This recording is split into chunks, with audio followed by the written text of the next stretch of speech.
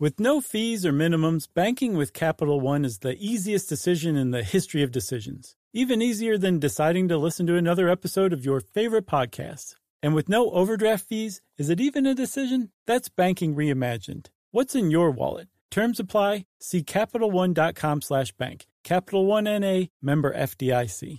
Hey everybody, I want to talk to you about Squarespace Courses. It has the tools you need to create and sell your own online course. Start with a professional layout that fits your brand, upload video lessons to teach techniques and skills, and tailor your course with a powerful Fluid Engine editor. You can create engaging content your audience is going to love, then simply add a paywall and set the price. Turn your creativity into income with Squarespace Courses. So just go to squarespace.com/stuff for a free trial, and when you're ready to launch, use our offer code STUFF to save 10% off your first purchase of a website or domain. Welcome to Stuff You Should Know, a production of iHeartRadio.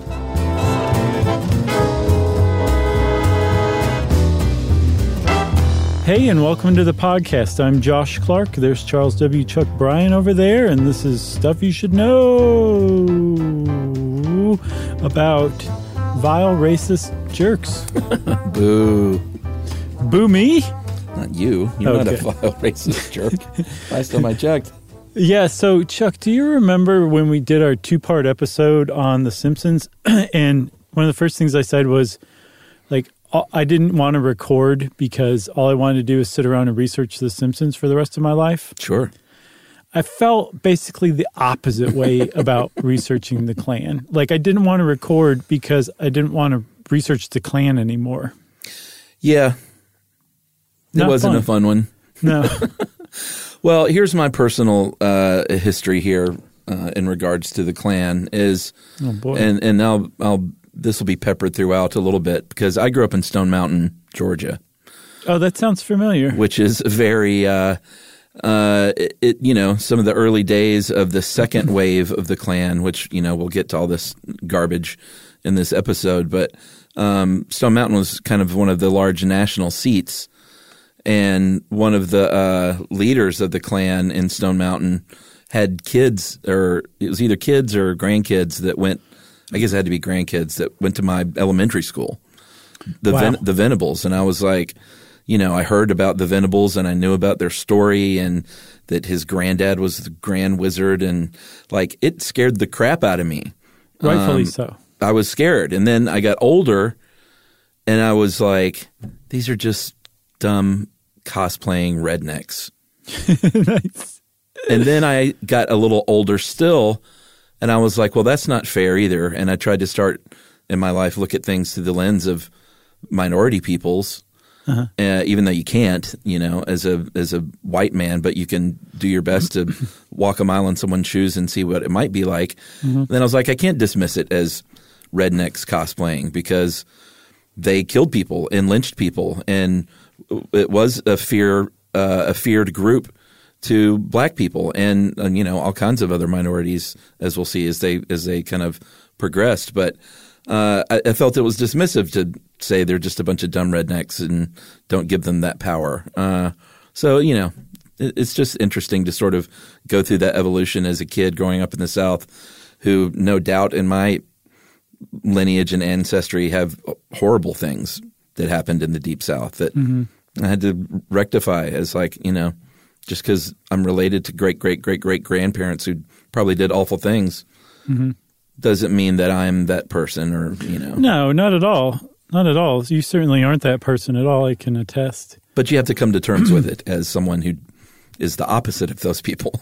For sure. And I think it is wise of you and very thoughtful of you to be like, no, I can't just, use, I guess, white privilege to dismiss the Klan, because it does kind of infringe on like the impacts that they've had on people of color in the United States. For sure. I think that's very insightful. At the same time, yes, the Klan are dumb redneck cosplayers.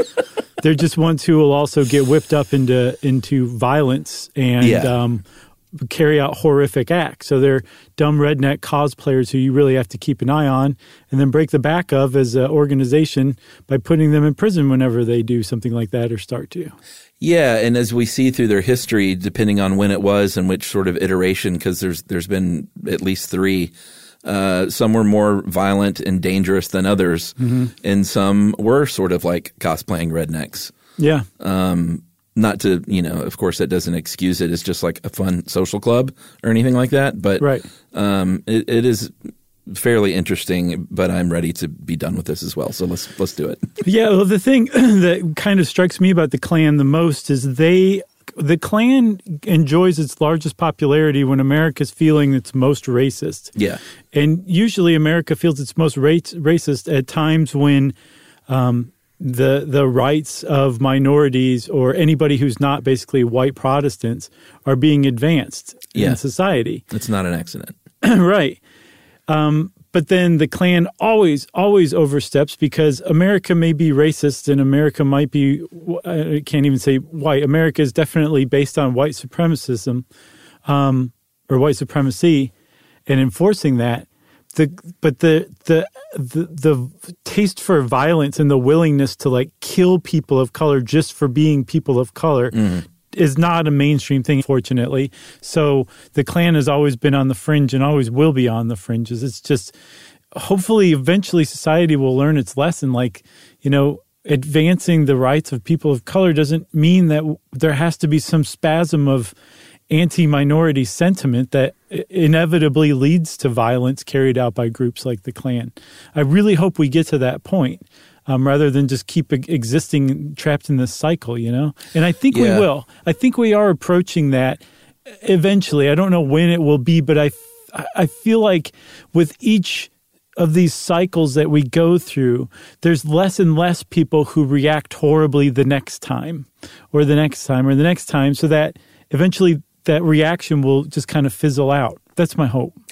Yeah, and it's also interesting. I watched a documentary. It wasn't really it's sort of like a several-part news show from this British, might have been a BBC crew about the modern Klan, just from a couple of years ago during like the Ferguson uproar in Missouri, and he went not undercover because he was a British guy who was interviewing him. He went in deep with the Klan there for 7 months, and it's interesting to see just the scattered ideology, and that kind of is a bit of a hallmark of the Klan period through their history. Is it seems like there's never been a very codified thing of this is who we are, because there's people in this documentary that are like, 3 of the members were arrested for plotting to kill a black man, and the people they talk to, they're like, whoa, they're out, man. We're not into that. We don't want to commit violence against black people, and we're not even bigoted. We're just a superior race who are white separatists. Right. But we don't want to, we might burn a cross for our ceremonies, but we're not doing bombings and lynchings, and we're not down with that at all. But you also get the feeling that behind closed doors, they're probably like, hey, I wish those guys would have been able to carry that murder out. Right, and that seems to have been a transition that kind of went in the 70s, started in the 70s, I believe, where there's like a different public face to the Klan, where they tried different, like, well, okay, well, that everybody hates the Klan. What if we explain it like this? Right. What if we put it like this? And society's like, no, that's nice try. Yeah. It's not going to work. All right. Should we get into this and the origins? Yeah. So like you said, there's been 3 iterations of the Klan. The first iteration of the Klan started out as, they think, basically a social club made up of disgruntled Confederate veterans in Pulaski, Tennessee in 1866. And this group of veterans got together at a time where there was a real trend, a craze basically for secret societies in the 19th century. Apparently in the 1890s up to the 1930s is called the Golden Age of Fraternalism, where something like a third of American men were members of a secret society or something, based on like actual real ancient secret societies like the Knights Templar or the Rosicrucians. These were just kind of fake ones that gave you a reason to like leave the house on Tuesdays and Thursdays and go like, have whiskey down at the Moose Lodge or the Elk Lodge. You kind of get that feeling, yeah. And groups like the Moose and the Elks and the Knights of Columbus, they all grew out of that. And in fact, Woodmen of the World Insurance is called that. It's kind of a weird name if you think about it, but Woodmen of the World was a secret society from the 19th century, and they would sell their members insurance policies, and that's where that insurance came from. So this is kind of like the context of where the Ku Klux Klan originally came from in the 19th century, this craze or trend for secret societies. Yeah, and by all accounts, it was started on Christmas Eve, like you said, in Pulaski in 1865 by 6 men, Calvin Jones, Richard Reed, Frank McCord, John Kennedy, and John Kessler, I think. And then, believe it or not, the final guy's name was Jim Crow.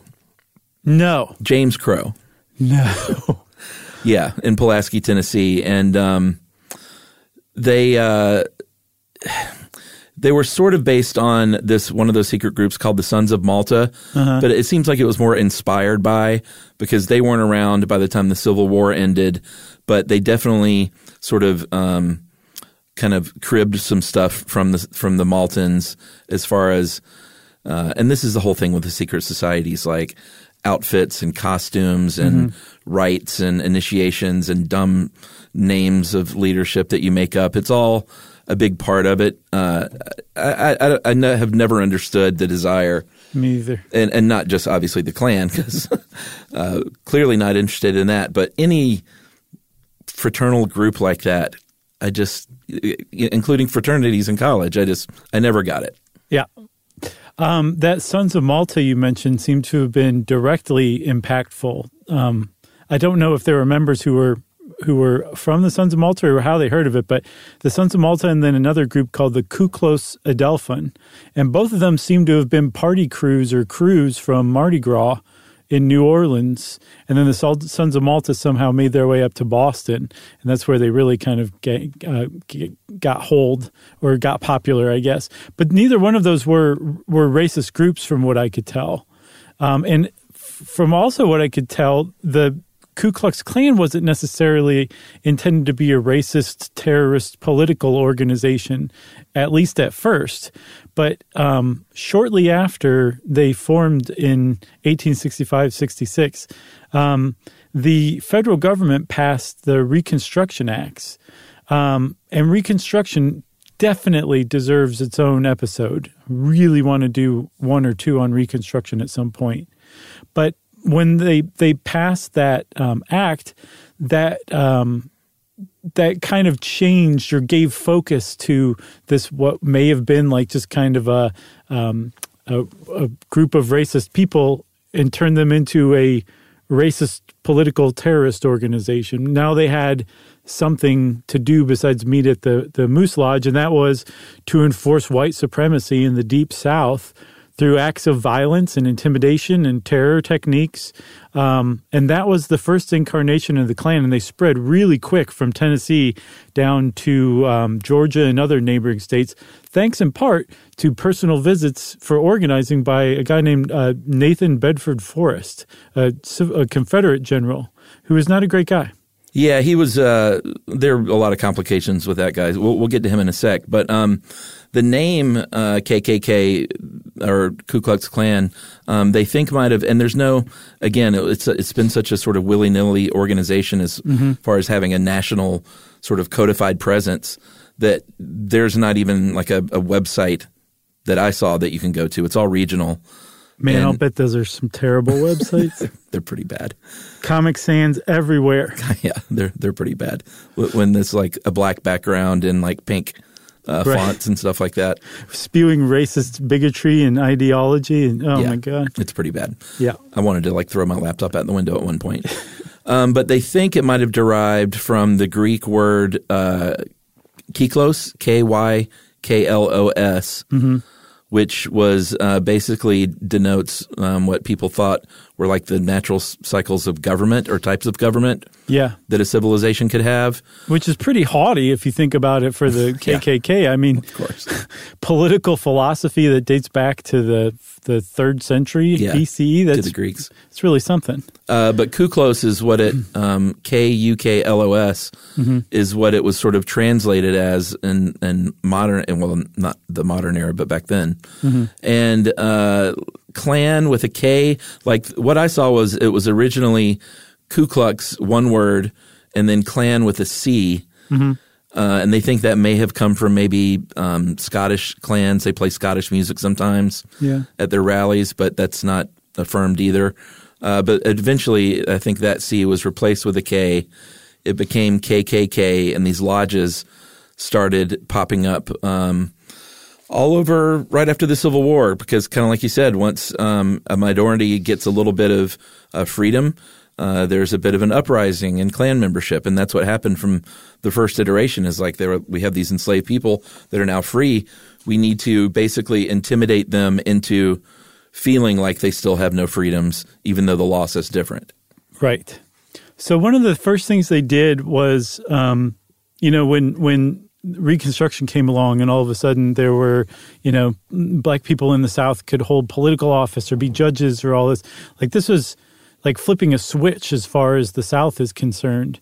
And it like I said, it laser focused like the aims of the Ku Klux Klan in that they now took up an intimidation and terrorism campaign against black people in the South, against Republicans in the South. The Republicans at the time were a much different party than they are today in that they were into the idea of big government to support and enforce social justice. And then years later, around the turn of the last century, Williams Jennings Bryant was a candidate who was a Democrat who basically ran on the Republican platform of big government to enforce social justice. And then later on, it was cemented by FDR as a big kind of transition or switch, basically, of ideologies between the parties. But at the time, if you were a Republican, you were probably, if you were in the South, you were probably for equal rights for black citizens, and you were a target of their intimidation campaigns as well. Big time, because not only were they kind of battling these politicians, but voter intimidation was a very real thing and voter suppression, and they would murder people, like hundreds, maybe thousands of people in the South, especially Louisiana. Reports ahead of the 1868 election were that they murdered people for intimidation and literally to keep them from voting.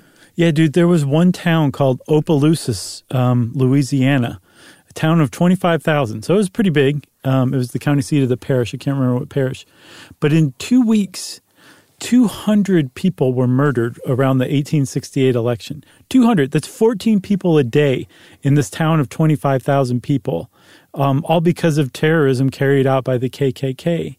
Yeah. And Ed helped us put this together, and Ed is keen to point out, and I think we should too, is that a lot of what the Klan has always tried to do is lead their groups by fear. And you still see that today, not only through the Klan, but other groups, like fear of that the immigrant's going to take your job, or fear of this, fear of that. Right. Yeah. And back then it was fear of these enslaved people that are now free rising up, and getting revenge. And that didn't happen. Like, even though slavery happened, like once black Americans earned their freedom, they did not all of a sudden say, oh, yeah, well, payback time. Right. We're angry. We're going to come after you. They were happy to be freed and just to try and live as regular people with rights in society. And that wasn't the message that the Klan was putting out. They were like, you need to be afraid of them, even though there are no accounts of that happening. It was just black people trying to be regular, normal people. Right. And the other problem with that kind of thing is like when somebody does stuff like this, when they carry out a terror campaign, it makes people wonder like, geez, well, what did the other people do to deserve this? Well, the other people didn't do anything to deserve this. And that's what's called the false balance or balance fallacy, where the idea that there's problems on both sides, or there's good people on both sides. It's like, no, sometimes one side is the problem. Basically 100% of the problem.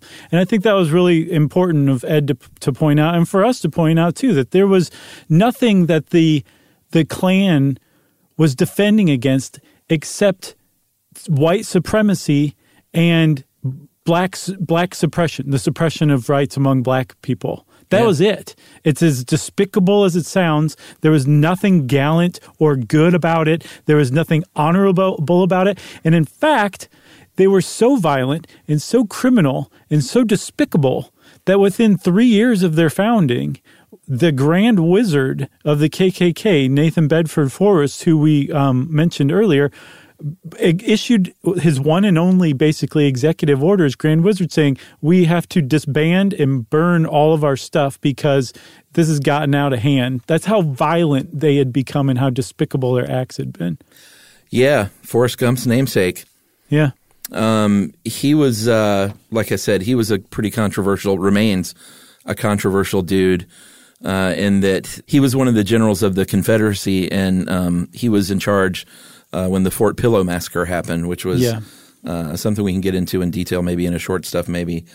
But essentially, hundreds of largely black soldiers who had given up and surrendered were just massacred on this day at Fort Pillow.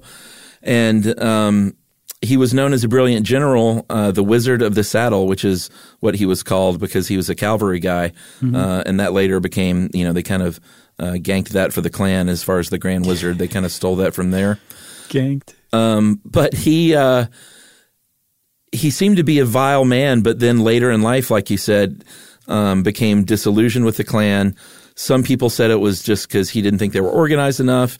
Some people said it was because he thought they got too violent. But in Memphis, late in life, he gave this big speech about,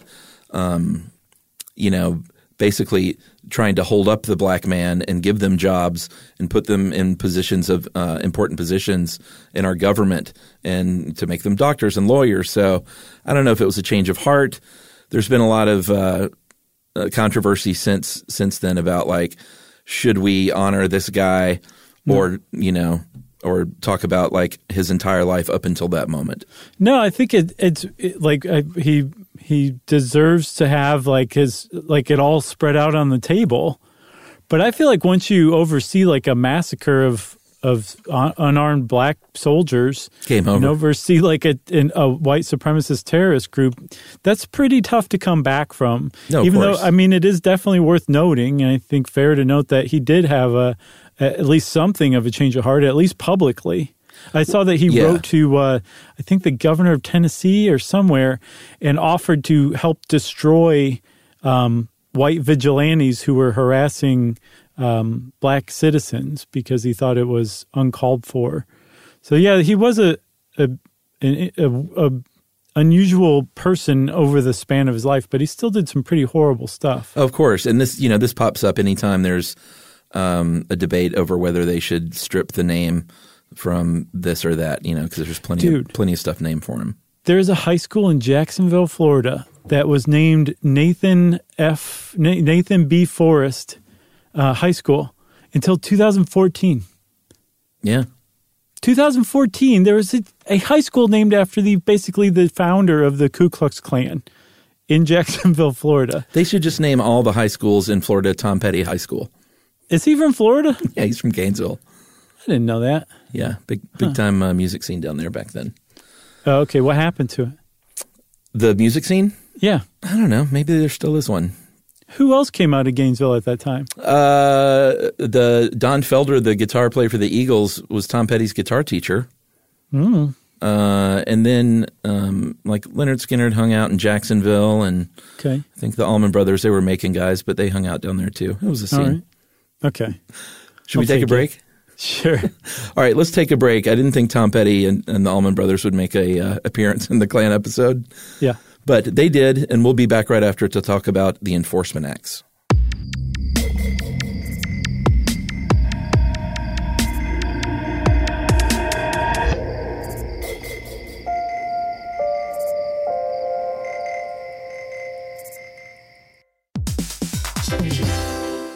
Listen to this. It's a game changer. Amazon is now in healthcare. Yes, Amazon. It's called Amazon One Medical. They offer same-day appointments, and if that's not convenient enough for you, they also have 24/7 virtual care. Yeah, imagine you're feeling so sick that even the thought of getting out of bed is just too much for you. With Amazon One Medical, you don't have to leave the house. Of course, what good is that if you then have to drag yourself to the pharmacy, but you don't have to do that either because of Amazon Pharmacy. It makes a lot of sense. Delivering things fast is what Amazon is known for, and that's exactly what they do here. They'll deliver your prescriptions directly to your door. No waiting in pharmacy lines with people who probably all have something worse than whatever you're there for. Again, this is a game changer. Thanks to Amazon Pharmacy and Amazon One Medical, healthcare just got less painful. Hey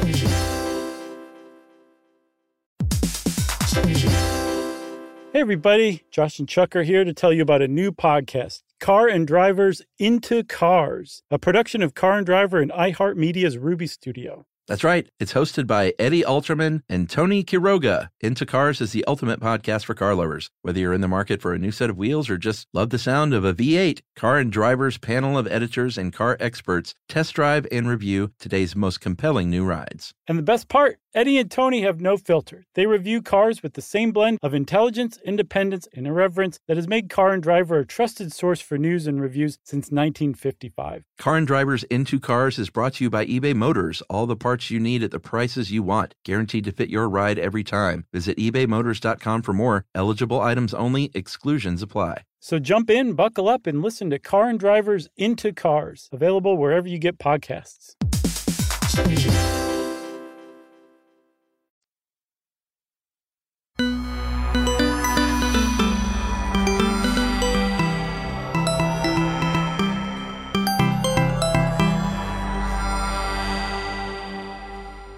All right. The Enforcement Acts. Yes. This is basically when the federal government stepped up, starting in 1870, and said, you know what, we can't count on these states, especially in the South.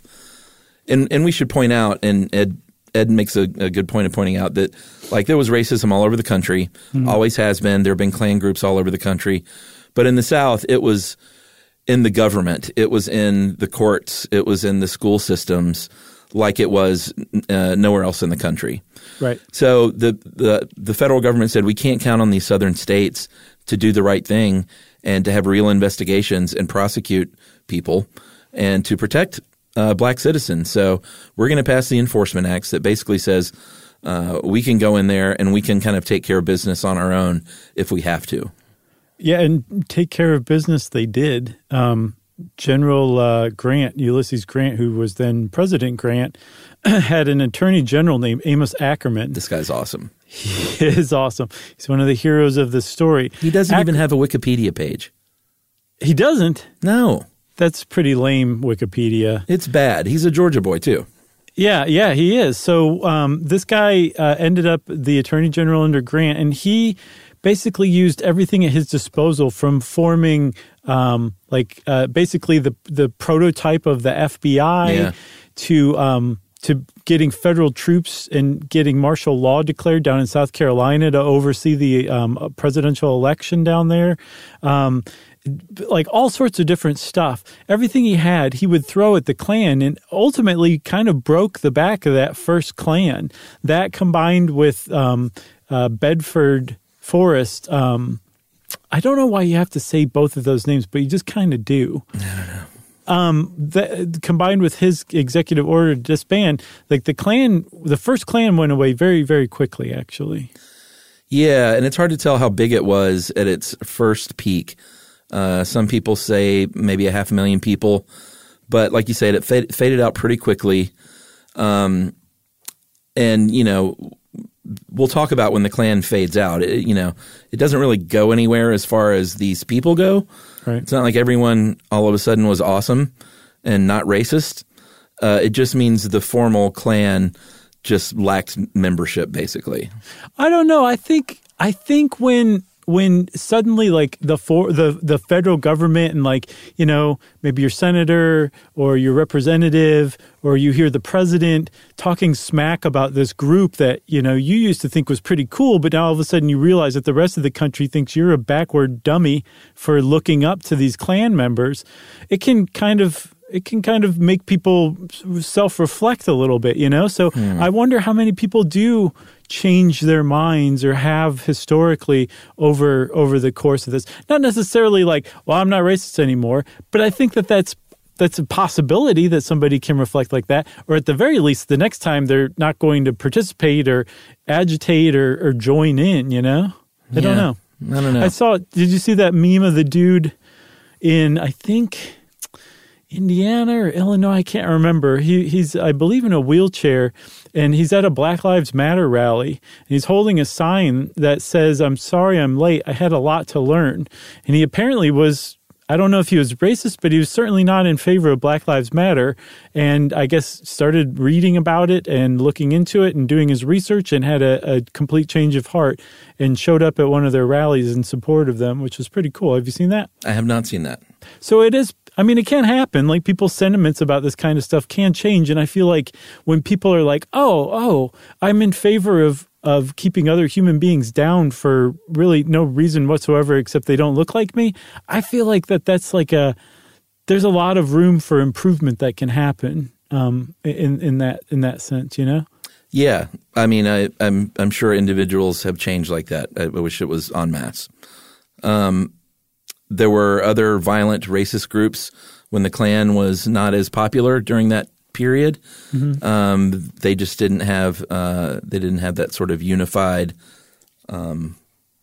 look.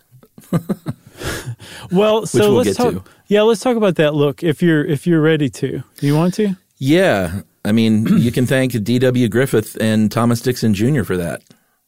Yeah, because prior to this, the Klan did not really look like what you would think. They wore masks and hoods and disguises, and they tried to disguise their voice. Apparently, sometimes they would pretend that they were the ghosts of Confederate soldiers coming to terrorize black families, fooling absolutely no one.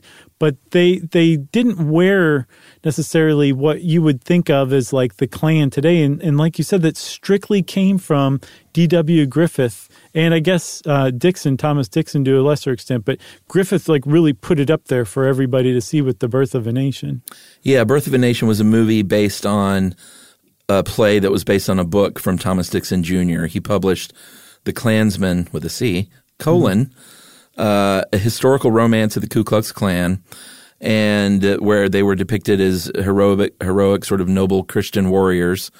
And that became a play that was a little bit more popular. Mm. And then D.W. Griffith based the movie on that play.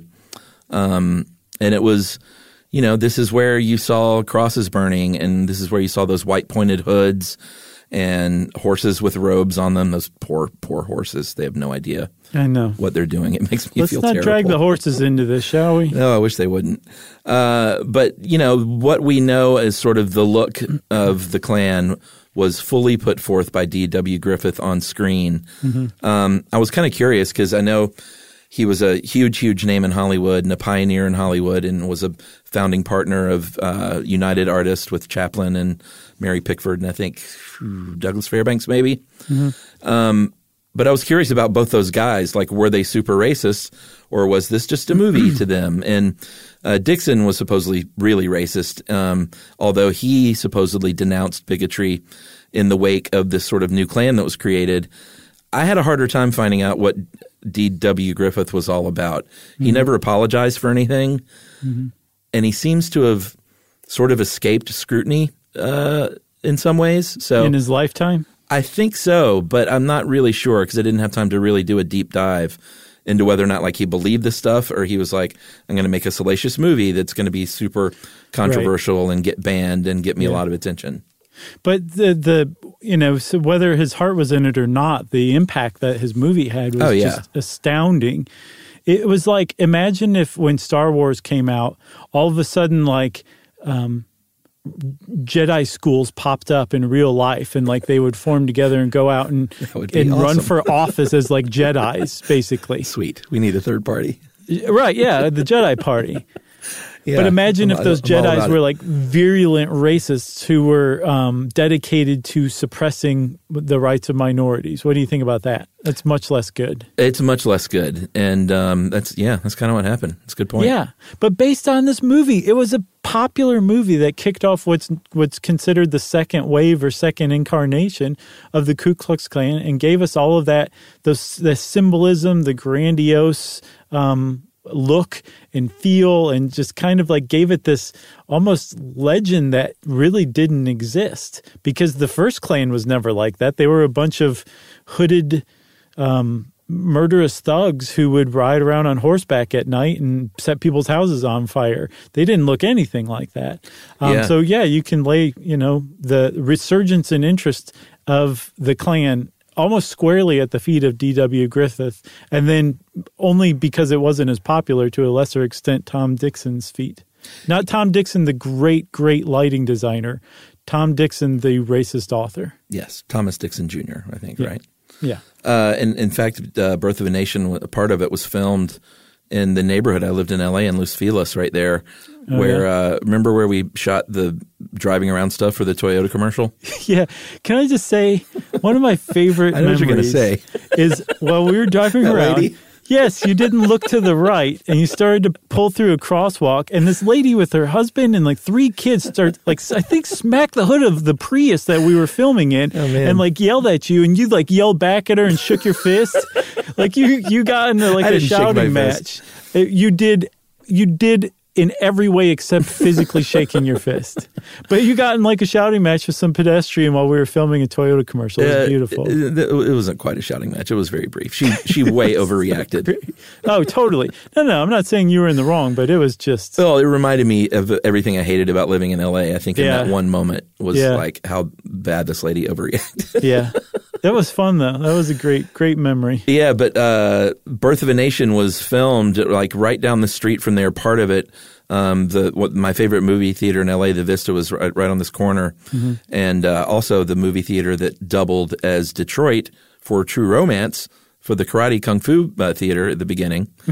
But yeah, like right out there in front of that, it's this big like convergence of 5 streets, and apparently like some of the huge like marching scenes from Birth of a Nation were filmed right there. Oh boy. Anyway, this second birth of the Klan, a lot of it can be credited also to the actions of William J. Simmons, who was inspired from the movie, and in 1915 went to the top of Stone Mountain here in Georgia and burned a cross. And inspired by a movie. Yeah. Well, it's really important to get that across. And the hate in the previous Klan, like, sure, it was all still there. But James Venable, who I mentioned earlier, who I went to school with his grandkids, he was a kid on top of the mountain with William Simmons at the time. Oh, yeah? And he was up there, and I think with his uncle. And this was kind of looked at as sort of one of the first meetings of the newly reborn Ku Klux Klan in the 1915s to 20s. Yeah. So in addition to having like a much more unified look and I guess design ethos. Sure.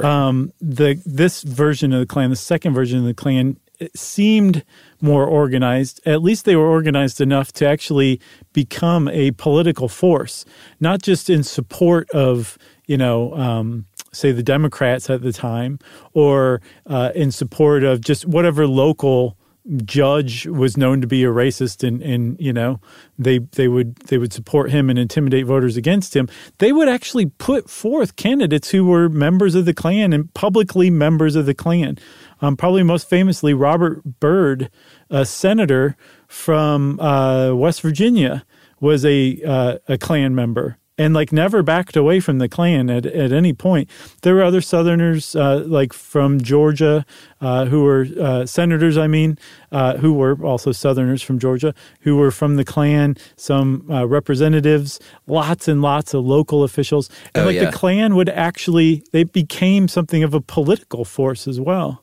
Yeah, I mean, the local thing is really was a big deal because it could be – and, politics, we all get worked up over national politics as well. We should. But if you really want to see a difference in your life day to day, local politics is where it's at. Yep. And, county commissions and school boards and boards of directors like that on the local level is really where the Klan could get in there on a more low-key basis and do a lot of damage. So they had official uniforms now. They had official ranks and titles. Mm-hmm. They were still sort of like, hey, we're just a fraternal order, and that's kind of all we are. But at the same time, they expanded their ethos, and it wasn't just black people anymore. It was they were anti-Semites. They were anti-Catholic. Mm-hmm. They were against communists. They were against anything that wasn't white. And all of this was sort of under the banner of, hey, what we really are because, they would also like try and out pedophiles and stuff like that. What they said they really were patriots and heroes and good Americans, right? Which sounds very familiar these days. It really does. This version of the Klan very much reflects the kind of white supremacist BS that you see today in America, where it's very much spread across different groups that are kind of held together by this thread that, white people are losing ground and they need to make it back up through whatever we need to do. That really seems to reflect a bit. Also, the fact that there are crazy nut jobs in Congress today who hold white supremacist values, basically publicly, really bears a striking resemblance to the second resurgence of the Klan. Yeah, we should point out again, white Christian, white Protestant Christian. Right, that's important. Seemed to be the only thing that was okay. Like anything else, like anti-Catholic, anti-Jew, anti-everything except white Protestant Christian. And so, this was the largest popularity or the widest popularity of the Klan. The Southern Poverty Law Center estimates that they may have had around the mid-1920s as many as 4 million members. Yeah. Spread across the U.S.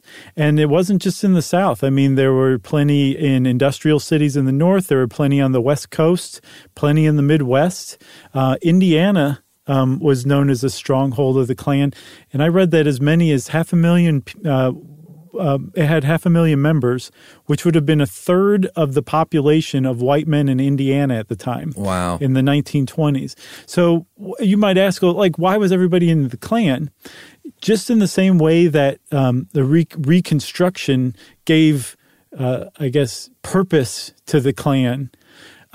Massive waves of immigration that had started in the late 19th century to the United States was making America generally racist. And they were easily whipped up by things like, you're going to lose your job to all these immigrants. Yeah, it was very much based on local grievances, like whatever the local fear was. Mm-hmm. And a lot of times, you're right, that was immigrants coming into the town and taking your jobs, or black men marrying white women, or whatever they felt the local thing was that would be most effective at recruiting, was what they kind of honed in on. The mystique of it all was very, I think, intoxicating to a lot of these people. Yeah. And still is. In that documentary, it's amazing to see these people 2 years ago talking about – clearly that's an important thing for them, like getting dressed up, meeting together in the woods and burning a cross, riding around at night on your night rides or midnight rides in your car, putting up flyers under the cloak of darkness. It's like cosplay. It really is. They're playing like they're in some important club. It's interesting that the women in this documentary, all of them said, well, this isn't the kind of thing I probably would have been into, but it really improved my marriage when I got on board. Oh my God. And joined. And now my husband and I have something to talk about. We have commonalities. And you hear this and you're just like crawling out of your skin at seeing this marriage, which is clearly just a male dominant marriage. And but if you'll join my Klan, or if you like my football team, we'll finally have something in common. Right. And I love football. So I don't want to throw football under the bus. So I mean, it makes sense. Like if you don't have much of an identity, or you are looking for something to give your life purpose, like a group or a club, especially one that's in some looked up to by some people, like can really give your life a real shot in the arm. I guess in good ways. I mean, there's so many great clubs, right? Where people that feel like they don't fit big in. Sister. Yeah. But I mean, it is interesting that so much of it in this documentary at least seems to come from that mystique and that wanting to belong to a group. And I'm just this one guy, he was like, I'm just a landscaper, and I was just out partying, and now I have focus. Now I have something to do. I've got these brothers. Jesus.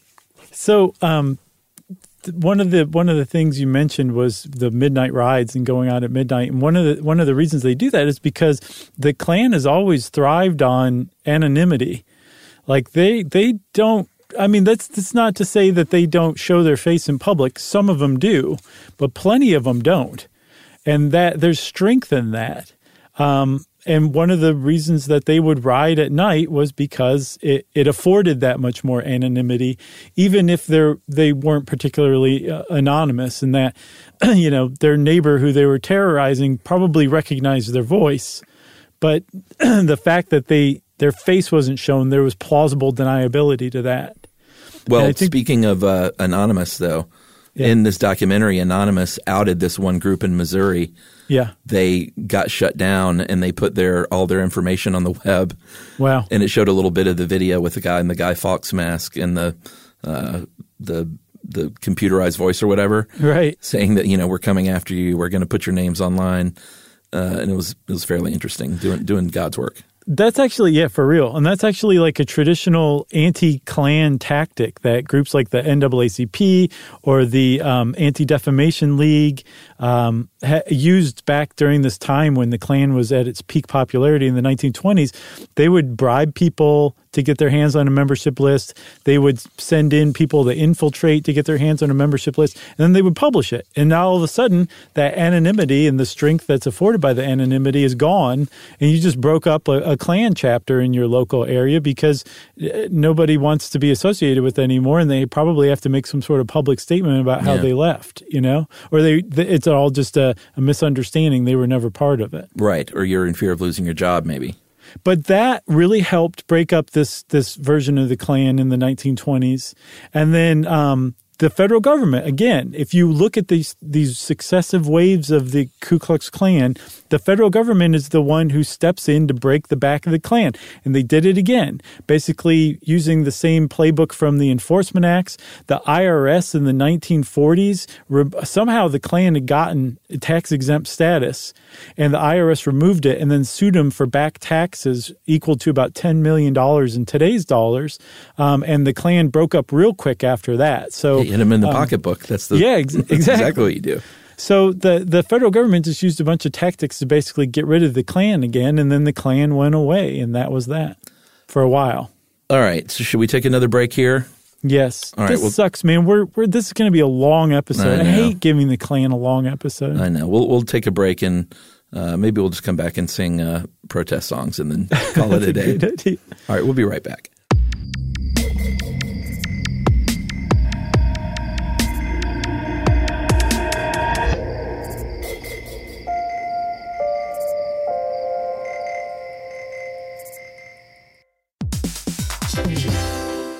Listen to this. It's a game changer. Amazon is now in healthcare. Yes, Amazon. It's called Amazon One Medical. They offer same-day appointments, and if that's not convenient enough for you, they also have 24/7 virtual care. Yeah, imagine you're feeling so sick that even the thought of getting out of bed is just too much for you. With Amazon One Medical, you don't have to leave the house. Of course, what good is that if you then have to drag yourself to the pharmacy, but you don't have to do that either because of Amazon Pharmacy. It makes a lot of sense. Delivering things fast is what Amazon is known for, and that's exactly what they do here. They'll deliver your prescriptions directly to your door. No waiting in pharmacy lines with people who probably all have something worse than whatever you're there for. Again, this is a game changer. Thanks to Amazon Pharmacy and Amazon One Medical, healthcare just got less painful.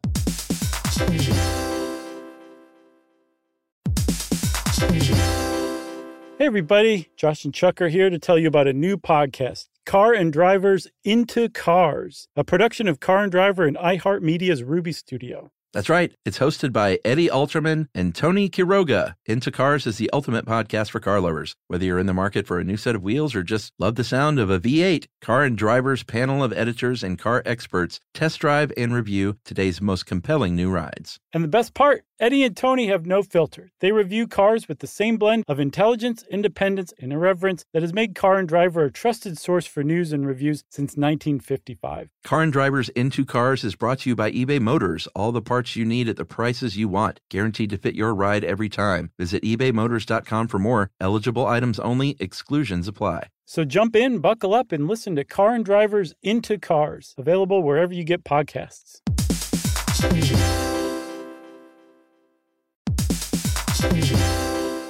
Hey everybody, it's time to talk about Squarespace. Squarespace has absolutely everything you could possibly need to build whatever website you're trying to. You can host video content and organize your entire video library, plus showcase it on beautiful video pages. You can use analytics to grow your business and learn where your site visits and sales are coming from. What else, Chuck? Well, buddy, if you got merch, then you can sell it on Squarespace. You can easily sell custom merch and create a passive income stream that engages your audience and scales your brand. Design your products, and production, inventory, and shipping are all handled for you, saving you time and money. Yeah, and if your business is appointment-based, you can accept appointments on your Squarespace website. You can offer online or in-person private sessions, workshops, and group classes, and Squarespace provides everything you need to manage your schedule, accept secure payments, and send automatic reminders, all on a beautifully showcased site. So just go to squarespace.com/stuff, and you're going to get a free trial. And when you're ready to launch, use our offer code STUFF to save 10% off your first purchase of a website or domain.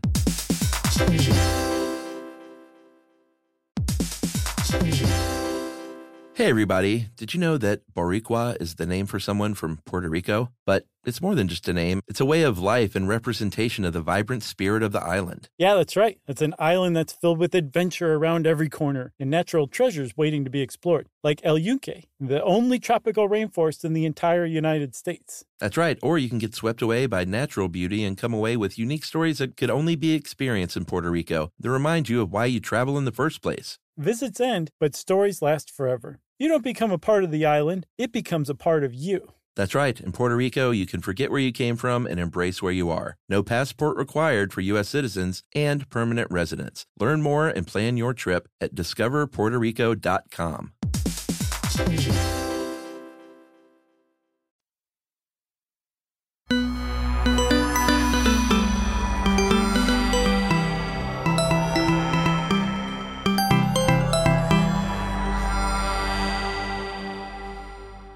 If I had a hammer, I'd hammer in the morning. I'd hammer in the evening.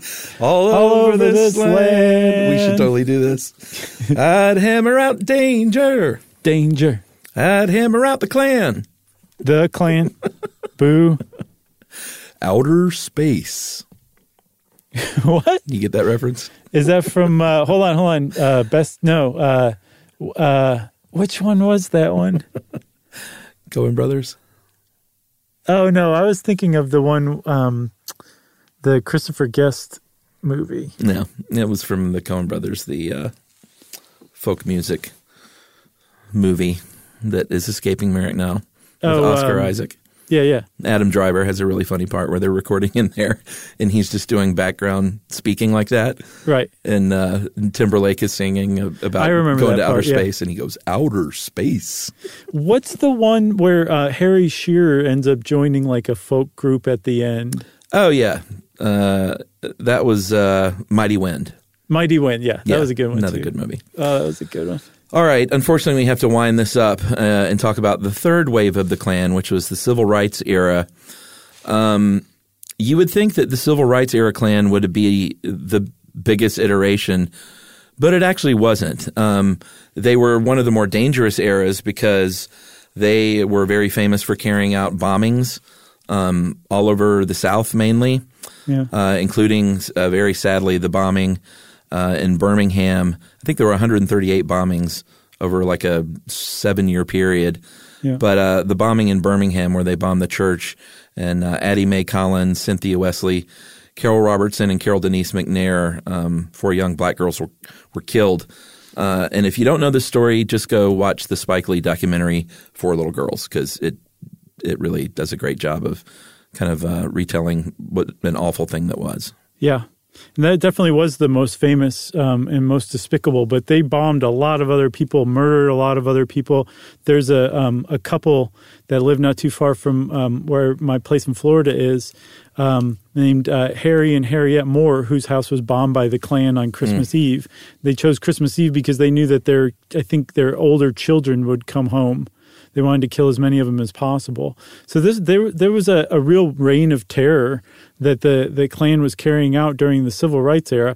And Birmingham apparently was called Bombingham for a while because it was just so prone to being bombed, like where the church was bombed, but also because it was where the Klan was the strongest and most politically backed up, which to the civil rights leaders' credit, they said, well, then we're going to Birmingham. That's where we're going to set up shop, which is what brought Birmingham to basically the forefront of the civil rights war.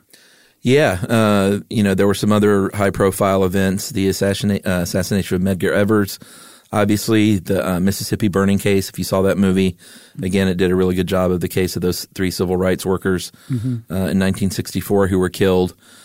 And there were still lynchings going on, and there were still people in seats of power, attorneys and people on juries, and it was a very it was a very mixed up time in this country because rights were being achieved while all this bloodshed was going on. Yeah. And like you mentioned before, it's like they're trying to hold on to this thing that is not what America is anymore. No, it's like T.S. America's a multicultural society and it's better off for it. Like, let's just all get on the trolley, shall we? Yeah. So the FBI, it's worth mentioning, played a dual role. Apparently, J. Edgar Hoover knew all the way back in 1965 who carried out the 16th Street Baptist Church bombing, but just sat on it because he wasn't like a really big fan of civil rights. Yeah. Or the civil rights movement. But at the same time, the FBI actually did have an integral role in breaking up local Klan groups by using like COINTELPRO, that program where they would basically infiltrate and start getting people to question the leaders or start accusing each other of disloyalty and just turn a group on each other, like what they did to the Black Panthers, they did to the KKK, to far less frequently, but they did have an impact on helping to break up the KKK in the civil rights era as well. Yeah, and since the civil rights era kind of to today, the Klan has really lost a lot of its membership. It has been, and that again is not to say that any of the racism went away. It's been fractured sometimes into more dangerous groups, further alt-right white supremacist groups and neo-Nazis. There have been people in power. David Duke, we have to mention him. He was an actual House member from the state of Louisiana. He was the national grand wizard of the Klan. And I think they started to kind of push away a little bit from the symbology of, these kind of crazy symbols and the hoods and the cross burnings. I mean, that stuff still went on local and state level. Right. But I think nationally they kind of tamped that down a little bit and was like, I think it'd be better if we could just hold office. Right. Quietly. So, and that's basically, there's a direct thread to today, this idea where they're just trying to soft sell racism and suppression of minority rights, and it just repackage it in other ways, but it's all the exact same thing. And it doesn't matter how you dress it up. You're trying to deny the rights of other human beings. So say whatever you want. To hell with your ideology, Yeah. Yeah, totally. It's there's never been a good handle on the numbers because it hasn't been a super organized national thing. But they think it is down to like less than 30,000 now. And when they do these specials and kind of go to these groups, the meetings, in these towns are a number in the single digits. Sometimes it's not. Yeah. It's not like hundreds of guys getting together. And of course, there are women in there now. I keep saying guys, but it's largely always been men, because they call them Klansmen, but these wives are getting involved as well so they can have something in common with their husbands. Yeah, and the good thing is the numbers are small enough that basically local communities are strong enough to come out and chase Klan rallies, break them up, as was the case in Madison, Indiana on Labor Day in 2019. The Klan said that they were going to have a cookout, and apparently about 10 of them showed up. And the entire Madison, Indiana community, or not the entire, but a significant portion of them showed up and basically chased the Klan out of the public park. Awesome. and broke up their rally in 10 to 20 minutes from what I read. That's usually par for the course.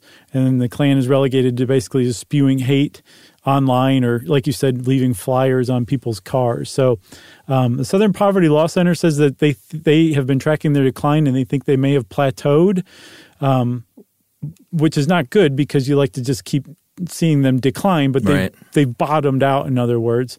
The problem is there's no lack of other racist groups that are equally problematic, if not more so.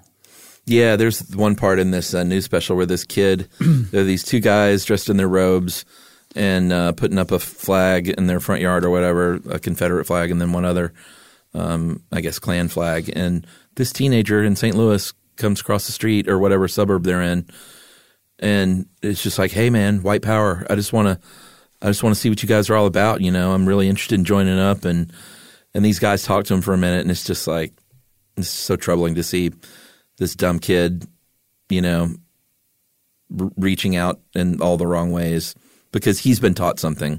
Right. You know? Yeah. And when you see this family, he's in these people's homes and there's 5-6-year-old kids sitting around and the wife's got a cigarette and she's taking a shot of bourbon and she's got her Mountain Dew in her hand and spewing hate, and these children are sitting there and you just want to you want to run in there and steal these kids. Right. I know you're not supposed to say that. You just did, though. But I just did. It's awful. Yeah. It is pretty awful. Anytime you're talking about hate, it's awful. And it should be. It should turn your stomach. I hope this episode turned everybody's stomach. It is learned stuff. I almost cussed. Totally. That's how it is, for sure. We already did one on hate before, didn't we? Maybe we should do a redux on it. I don't know.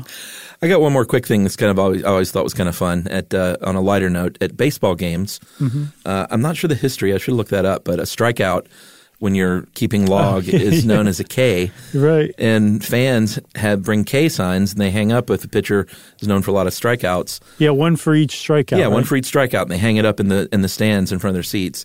And they have always hung that third K upside down. Yeah. As per tradition, so it never says KKK, which I think is great. Yeah, it is great. Way to go, baseball fans, sticking it to them. Way to go, baseball fans. You got anything else? No, nothing else. If you want to know more about the KKK, go visit the Southern Poverty Law Center. They have some really good research on it, including some where you're just like, this is just pathetic. It's kind of reassuring in some ways. If you're bothered by this, maybe that'll help. And since I said that, it's time for listener mail. Let me see here. I'm going to call this Ezra the Podcaster. Hey guys, my name is Ezra. I'm 14 years old. I've started a podcast of my own, and it is inspired by your show. I'm doing a school project on my podcast, and I would love it if you could respond with a couple of your tips for beginners. My podcast is called High School is a Joke. I listen to you every day, and it would mean a lot if you responded and even mentioned me in an episode. Thank you for always making me laugh. To be more knowledgeable at the dinner table, you guys are really cool, and I want to let you know that you've inspired me to start my own show. Sincerely, Ezra. That's awesome, Ezra. Congratulations. You got any advice? Well, I'll give you the advice that I found is the best of all time, and that is just talk about stuff that you find interesting, because even if people aren't listening, you're still going to enjoy doing it, and that'll make you keep it up. And if you keep it up, then other people will start to notice and come around, and next thing you know, you'll have an audience. That's great advice. Yeah. Stay away from the Klan. That's even better advice, Chuck. Everybody, whether you're a podcaster or no, steer clear of the Klan. Yes. Don't even talk to them. Well, if you want to get in touch with us like Ezra did, you can send us an email. Send it off to stuffpodcast@iheartradio.com. Stuff You Should Know is a production of iHeartRadio. For more podcasts from iHeartRadio, visit the iHeartRadio app, Apple Podcasts, or wherever you listen to your favorite shows.